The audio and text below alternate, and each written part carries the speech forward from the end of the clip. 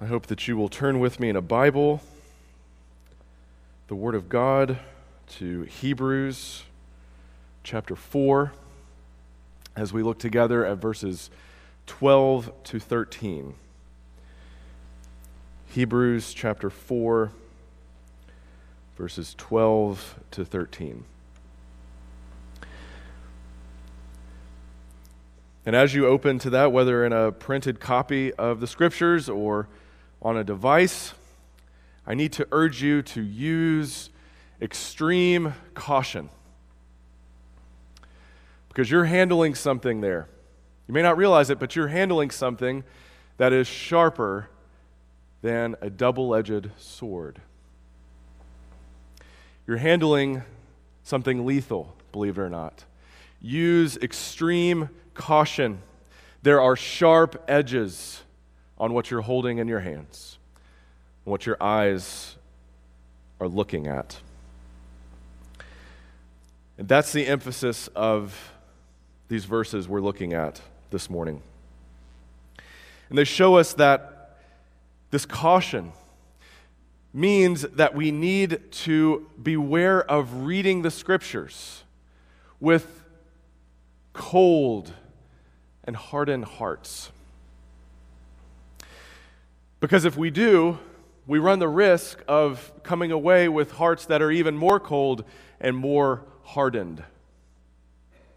We need to approach the Scriptures with the leading of the Holy Spirit, with yielded hearts, with surrendered minds, with submitted attitudes. That this is God's Word. We need to be silent and listen. That's the emphasis. Now, these verses we're looking at are probably familiar to many of us because they're often lifted out of their context here to describe the nature of the Scriptures. And they very much have a lot to teach us about the nature of the Scriptures. But we need to read them in context to see that they come in the midst of a section of this letter when the writer is warning persecuted Christians to not give up. To not give up. And he's using the example of the people of Israel when they're in the wilderness to say, don't be like them. Because what you have received in Christ, the message of the gospel, is of far more worth than what they had. They were looking forward to what you have received now.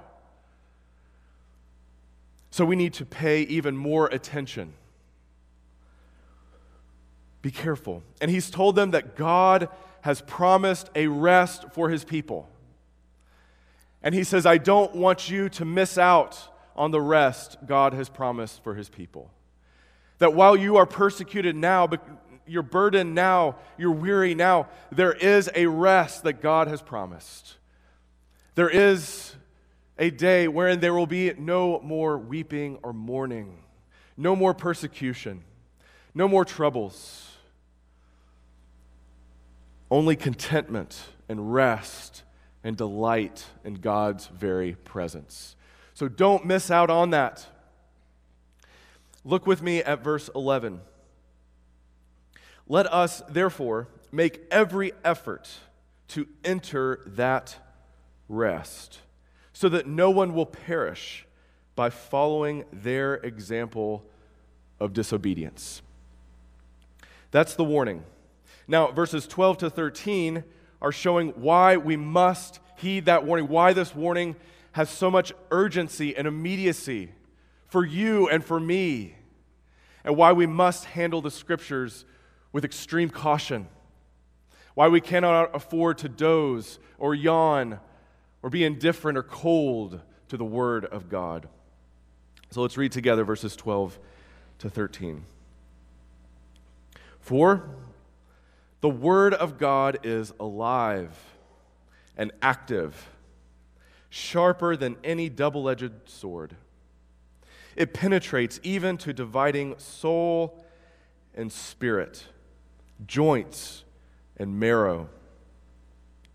It judges the thoughts and attitudes of the heart. Nothing in all creation is hidden from God's sight. Everything is uncovered and laid bare before the eyes of him to whom we must give account.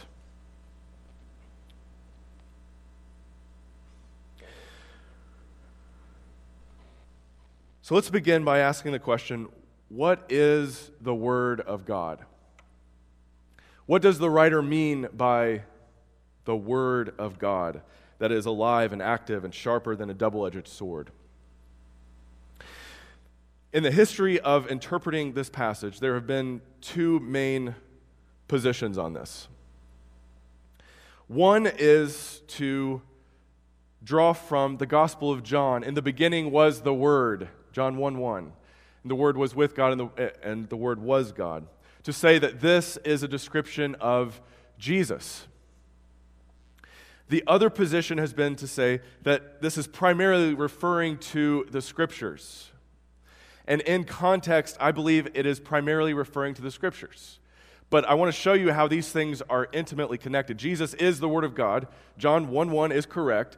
But in this context, the writer, by talking about the Word of God, is describing primarily the Scriptures. But what are the Scriptures? What you're holding in your hands, what you're looking at, are the verbal expression of God's purpose and will. The verbal expression of God's purpose and will. This is what God says. This is what God wants. This is what God has promised. The verbal expression of God's purpose and will. And that's not unrelated to Jesus, because Jesus is the embodiment of God's purpose and will. And so much of what we can say about Jesus, we can say about the Scriptures, the Word of God. And in all of these things, we have the character of God at stake. The character of God. You cannot impugn the Scriptures. You cannot demean the Scriptures or put down the Scriptures without impugning the character of God. And it's a popular thing to do. For people to say, well, I want God, and I like Jesus, and I love so much of what he said, but that part back there, I don't really want to accept that. So I'm just going to cut that part out or ignore that part or say that because I'm a modern person, that I don't need to believe that part. And there are many that pride themselves on being red-letter Christians. They only want the red letters in the Bible. But Jesus simply won't allow us to do that. He says, Moses wrote of me. Search the Scriptures, and you'll find they're writing about me. All Scripture is a testimony to him, not just the red letters. And when we try to ignore a part of the Scriptures, or say that we don't have to believe that part, or say that part is wrong, we're impugning the character of God. This is his word. Look at chapter 3, verse 7. Hebrews chapter 3, verse 7. In the immediate context, he is interacting with the Scriptures. He's expounding, he's explaining, he's exhorting using the Scriptures. In particular, Psalm 95. And as he cites it, he says, so as the Holy Spirit says, today, if you hear his voice, do not harden your hearts. But then look at chapter 4, verse 7. God again set a certain day, calling it today. This he did, when a long time later he spoke through David, as in the passage already quoted, today, if you hear his voice, do not harden your hearts. That we have a human author writing, David. But who's moving David to write? Who's giving David the words? The Holy Spirit. The Holy Spirit. God, the Holy Spirit. So the Scriptures convey the very breath of God. They are inspired. That's what inspired means. They convey the intentions, the will, the purposes of God as he expressed his word through human writers. And in these scriptures, we have promises and we have warnings. And the emphasis here is on warning. This entire section of Hebrews is a warning to not be like those who went before. And to understand the warning, we need to go back to Numbers chapter 14. And if you're able to turn there with me, I would encourage you to do so. Otherwise, I will be reading it. Numbers 14. This entire text, in interacting with Psalm 95, is describing what happened to God's people Israel in Numbers 14. Now, I don't want to lose anybody here, and when we start looking at other passages of the Bible, sometimes people get lost and disoriented. They think, wait a second, I thought we were in Hebrews 4. Here's why we need to do this. It's not just an exercise in cross-references. I'm not just interested in giving you a lecture on the Bible. We need this because when Hebrews was written, he could assume that his audience knew what happened in Numbers 14, whereas I can't. Many Christians, maybe even most Christians, have not ever read the book of Numbers. And they certainly don't recall what happened in Numbers 14 if they did. So this is essential background reading. And the more we understand the background, the better we will be able to understand what is written in Hebrews 4.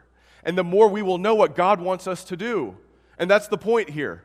The scriptures are the verbal expression of God's purpose and will. This is what God wants us to do. And if we want to be obedient, we must not only read his word, but hear and obey his word. So what's going on in Numbers chapter 14?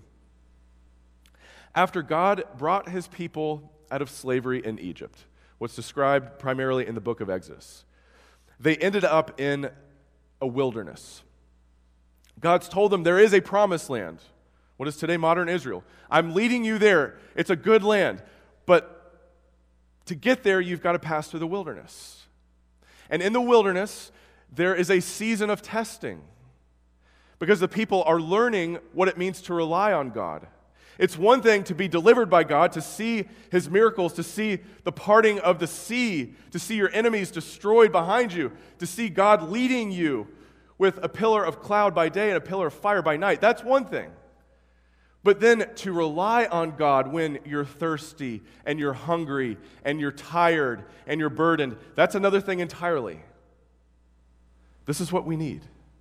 They saw the miracles, but they needed to learn to rely on God, to depend on God, to look to God for everything, to trust him to provide. And this is saving faith, trusting God to provide. Well, as they're going through the wilderness, they eventually come to the brink of the promised land. They're right there on the cusp of entering into what God has told them about. And so God says, take 12 spies, take a representative from each of the 12 tribes of Israel, go and spy this land. Check it out, see if it's a good land. And God is saying, see if what I've told you about it is true or not. Is it really good? See for yourself. See with your own eyes. So they do.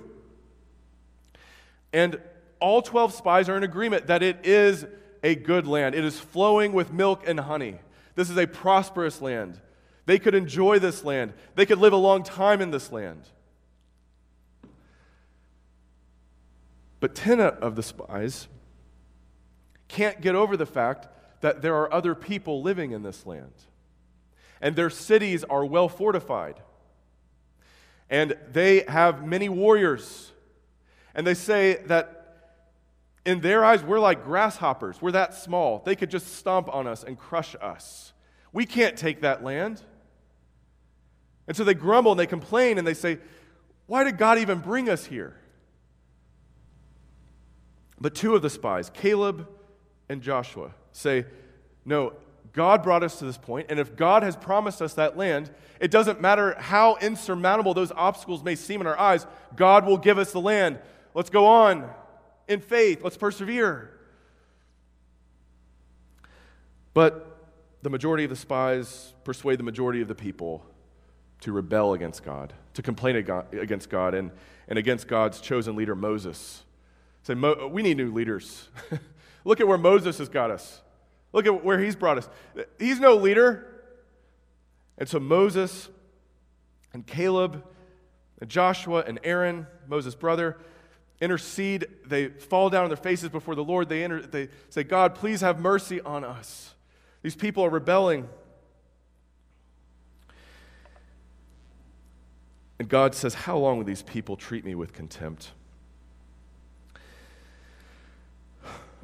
Look at verse 20, Numbers 14, verse 20, if you can. The Lord replied, I have forgiven them. In direct answer to Moses' prayer, I have forgiven them, as you asked. Nevertheless, as surely as I live, and as surely as the glory of the Lord fills the whole earth, not one of those who saw my glory and the signs I performed in Egypt and in the wilderness, but who disobeyed me and tested me 10 times, not one of them will ever see the land I promised on oath to their ancestors. No one who has treated me with contempt will ever see it. But because my servant Caleb has a different spirit and follows me wholeheartedly, I will bring him into the land he went to, and his descendants will inherit it. Since the Amalekites and the Canaanites are living in the valleys, turn back tomorrow and set out toward the desert along the route to the Red Sea. The Lord said to Moses and Aaron, how long will this wicked community grumble against me? I have heard the complaints of these grumbling Israelites, so tell them, as surely as I live, declares the Lord, I will do to you the very thing I heard you say. In this wilderness your bodies will fall, every one of you 20 years old or more, who was counted in the census, and who has grumbled against me. Not one of you will enter the land I swore with uplifted hand to make your home, except Caleb, son of Jephunneh, and Joshua, son of Nun. As for your children that you said would be taken as plunder, I will bring them in to enjoy the land you have rejected. But as for you, your bodies will fall in this wilderness. Your children will be shepherds here for 40 years, suffering for your unfaithfulness, until the last of your bodies lies in the wilderness. For 40 years, 1 year for each of the 40 days you explore the land, you will suffer for your sins and know what it is like to have me against you. I, the Lord, have spoken, and I will surely do these things to this whole wicked community which has banded together against me. They will meet their end in this wilderness. Here they will die.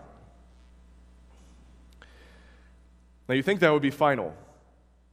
Surely after God has said all that, surely after they have heard him say that those who have disobeyed him, those who said that he couldn't give them this land, that they're going to die, surely that would be enough. Surely by now you would obey and turn back like he says. Go back. You're not going in. But they don't. They don't. And this has all kinds of implications for Hebrews 4, verse 12. Look at verse 39 of Numbers 14. When Moses reported this to all the Israelites, they mourned bitterly. Early the next morning, they set out for the highest point in the hill country, saying, now we are ready to go up to the land the Lord promised. Surely we have sinned. But Moses said, why are you disobeying the Lord's command? This will not succeed. Do not go up, because the Lord is not with you. You will be defeated by your enemies, for the Amalekites and the Canaanites will face you there. Because you have turned away from the Lord, he will not be with you, and you will fall by what? The sword. You will fall by the sword. Are we hearing any echoes of Hebrews 4, verse 12? Nevertheless, in their presumption, they went up toward the highest point in the hill country, though neither Moses nor the ark of the Lord's covenant moved from the camp. Then the Amalekites and the Canaanites who lived in that hill country came down and attacked them and beat them down all the way to Hormah.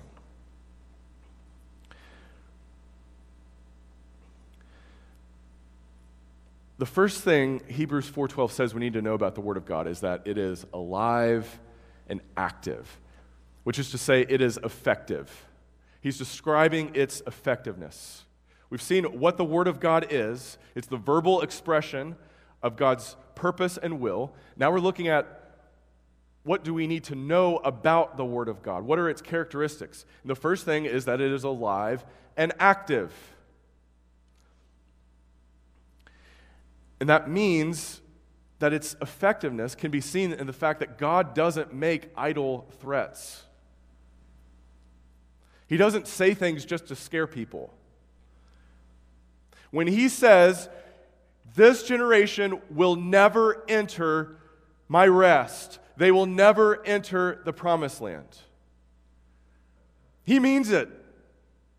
He said it, but they won't believe it. And in their obstinance, in their stubbornness, in their rebellion, they say, no, we're sorry now. We've repented, so now we can go in. And they get their weapons together, and they move forward. And Moses says, stop, don't do it. God's spoken. He's threatened this. And if he said it, it will happen. He says what he means, and he means what he says. Don't do it. But look at what happens. They go in, and the language is, you will fall by the sword.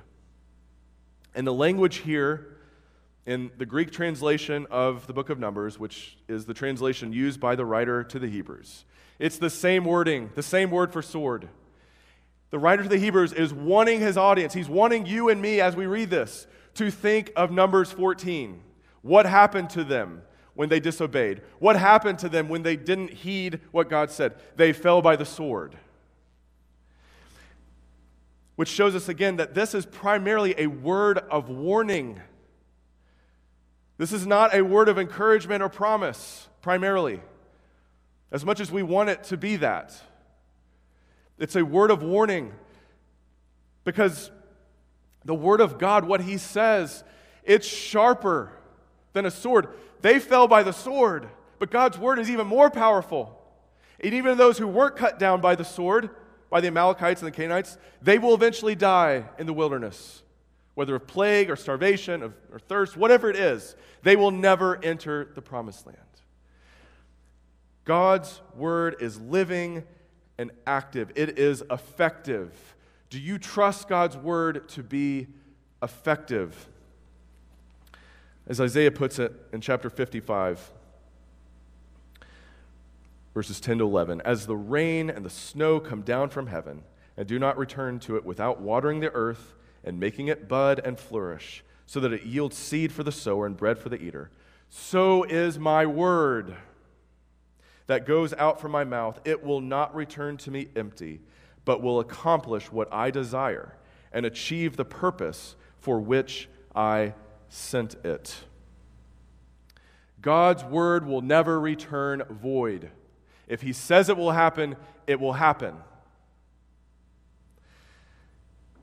And that means sometimes his word goes forth in judgment, with threatenings, to show that those who disobey cannot enter this rest. Remember verse 11, let us therefore make every effort to enter this rest so that no one will perish. Literally, fall. Think of falling by the sword, so that no one will fall by following their example of disobedience. Don't be like them. That doesn't have to be your story. It's not too late. It's still today. It's still the day of mercy. But make no mistake, if you reject God's word, if you show contempt for God, if you think you don't need God, if you think you can do better than God, if you want to argue with God, well, then this sort of judgment will come for you, and it is alive. It is active. It is just as alive as the living God. It partakes of his power. It is effective. Do you believe in the effectiveness of the word of God? So that's the first thing we need to know about the word of God. It's living, it's active. He's describing its effectiveness. Next, he describes its sharpness. Its sharpness. In other words, it's effective to do what? Effective to do what? Sharper than any double-edged sword. It penetrates even to dividing soul and spirit, joints and marrow.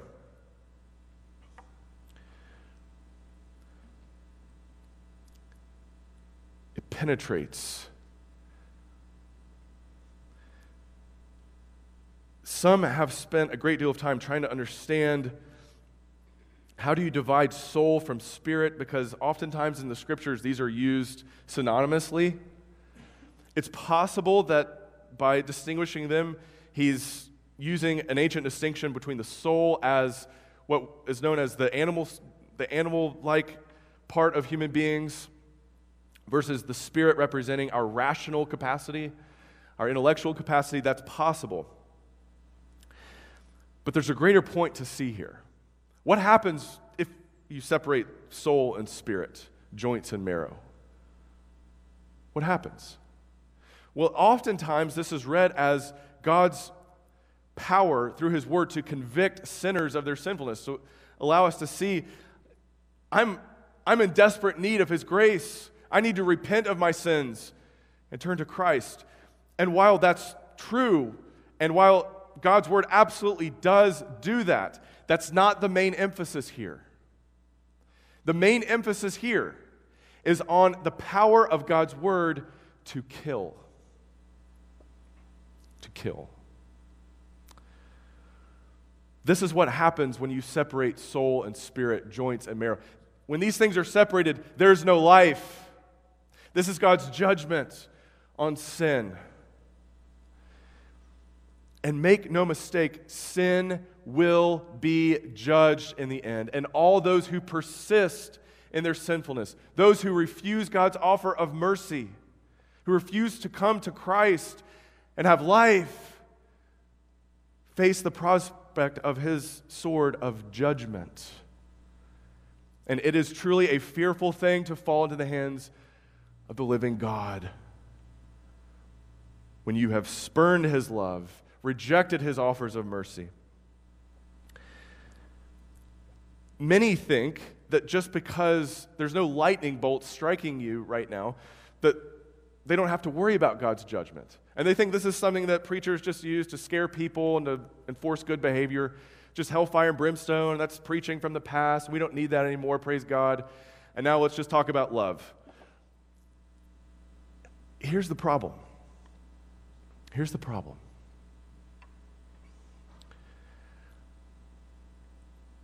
God doesn't make idle threats. He doesn't just turn a blind eye to sin. His judgment against sin is good, it's right, it's holy.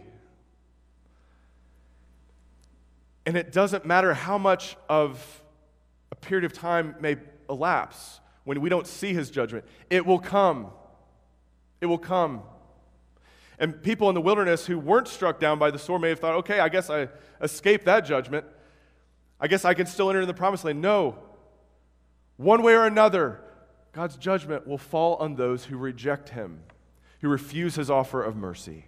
It is sure, it is certain, you can bank on it. And we will either come in this life or in the life to come. Do you believe that? Do you believe that it's good and right for the sword of God's judgment to fall upon our sinfulness? Do you believe that there's something in you that needs to die because it's offensive in God's sight? Or are you good to go? It's not really that big of a deal. No. Use extreme caution in handling the Word of God. This is a lethal weapon. Lethal not just to your body, but to your soul. Be careful. This is its effectiveness to kill sin, to destroy anything or anyone that would oppose God. That's the second thing to see about the Word of God. Here's the third thing we need to see. It judges the thoughts and attitudes of the heart. Nothing in all creation is hidden from God's sight. Everything is uncovered and laid bare before the eyes of Him to whom we must give account. Why does it kill? Notice the comprehensiveness of the Word of God. The comprehensiveness. It doesn't just stop with joints and marrow. Where does it go? The thoughts and attitudes of the heart. The heart. Our most inward being. Who we are, the very core of who we are. The Word of God sees into that. You can hide it from me, we can hide it from one another, but we can't hide it from the sight of God. We cannot hide from His scrutiny.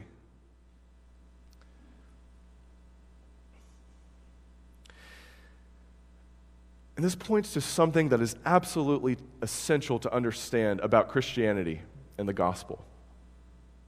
Christianity is a uniquely spiritual religion. It is a heart religion. It is inward. It's not that God doesn't care what we do with our bodies or what we do out in the world, but if what we're doing with our bodies isn't in alignment with our hearts, then it's all null and void. It's not pleasing in God's sight. It may even be offensive in God's sight. Where am I getting this? Consider Proverbs 4:23. Above all, guard your heart, for everything you do flows from it. Above all, guard your heart, for everything you do flows from it. Consider the words of Jesus. For the mouth speaks what the heart is full of. The mouth speaks what the heart is full of. Who you are and what you are in your heart will be revealed by what you say and how you live.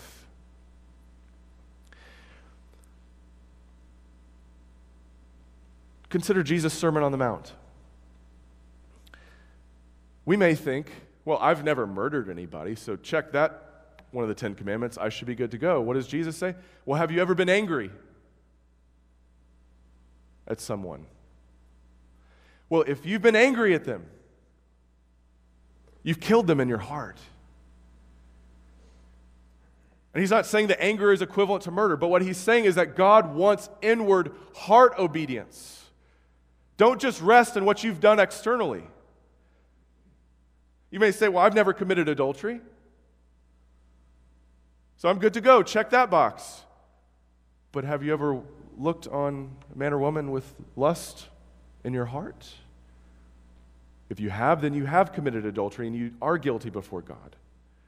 The heart, above all, guard your heart, for from it flows everything you do. And we can gather and say beautiful, eloquent prayers. We can sing uplifting, encouraging music that would seem to glorify God. We can give everything we have to the poor to alleviate hunger. But if our hearts aren't resting in God, if they're not trusting in Christ, God's not pleased. If you don't believe me, just read Isaiah 1. He says, stop offering me these meaningless sacrifices. Stop offering up all these prayers. I'm not listening to you because your hearts are far from me. And the Word of God penetrates to see all that. You can't hide from that. Those secret sins that we harbor, that we don't want anybody to know about, that we're holding on to, He sees that. You can't hide that from Him. The Word of God is comprehensive in its reach. Do you believe that? So what should we do? In light of what the Word of God is, in light of what we're told about it, what should we do? Stop hiding. Come into the light. Pray. Psalm 139, search me, God, know me. See if there's any unclean thing in me. And pray for God to rip it out by the roots.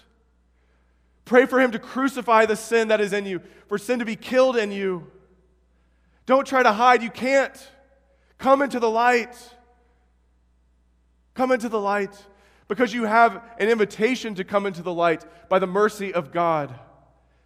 Because Jesus Christ, the incarnate expression of God's purpose and will, has come. He's come. And for every one of our sins that we don't want to let go of, that we don't want anybody to know about, He suffered and bled on the cross. He made atonement for the sins of His people. Your sins have been paid for, not in part, but in full. So come. Nothing is hindering you except the hardness of your own heart. Here's Psalm 95 again. Today, if you hear his voice, do not harden your hearts as in the day of rebellion. Come to him and find mercy and forgiveness. And I promise you, you will have it. Turn to him, humble yourselves under his mighty hand, and he will lift you up.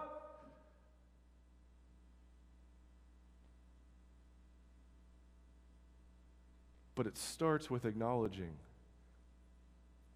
we don't deserve this. We have all sinned and fallen short of the glory of God. And this shows us just how merciful and gracious he is to offer this to sinners like us. See how silly it is to think we could hide or run from him. We can't. The Word of God closes off every avenue of escape. There's only one place to turn. So turn to Christ and be saved. Turn to him and find life, life everlasting. That's why he came. I came that they might have life and life everlasting. Would you have life today? Would you receive mercy? Would you have grace abounding in your life? Would you leave this place rejoicing because of what he's done? It's available to you. Today, if you hear his voice, do not harden your hearts. For the word of God is alive and active, sharper than any double-edged sword. It penetrates even to dividing soul and spirit. It divides joints and marrow. It judges the thoughts and attitudes of the heart. Nothing in all creation is hidden from God's sight. Everything is uncovered and laid bare before the eyes of him to whom we must give account. Would you come? Would you receive mercy and forgiveness from the Lord? Would you say, Lord, have your way in my life. I'm yours, all of me. Let's go to him in prayer. Lord, we confess that you are the God to whom we must give account. Our dealings aren't primarily with one another, with a pastor or a religious leader. Our dealings aren't with Moses or with angels. You are the only God with whom we have to do. And we praise you today that in Christ you have offered forgiveness and mercy to even the chief of sinners. And so we pray, Lord, that as we sing these words, as we live our lives this week, that we would do so with an awareness of your gaze, and that we would long for that. We would continually pray, search me and try me and know me, Lord. Lord, may that be our prayer. Lord, help us to work, to labor, to enter your rest so that we would not fall as those who are disobedient. And I pray for any backsliding Christian today. I pray for anyone who may think they're a Christian, or we think they're a Christian, but who is not. Lord, may this be the day of salvation. Awaken us, convict us, show us our waywardness and our sinfulness, and draw us, Lord, by the power of your Spirit to find life and salvation in Christ as we yield our hearts, our minds, our lives, all of our being to you. Lord, have absolute sway over us as we surrender to you. For we pray this in Jesus' name. Amen.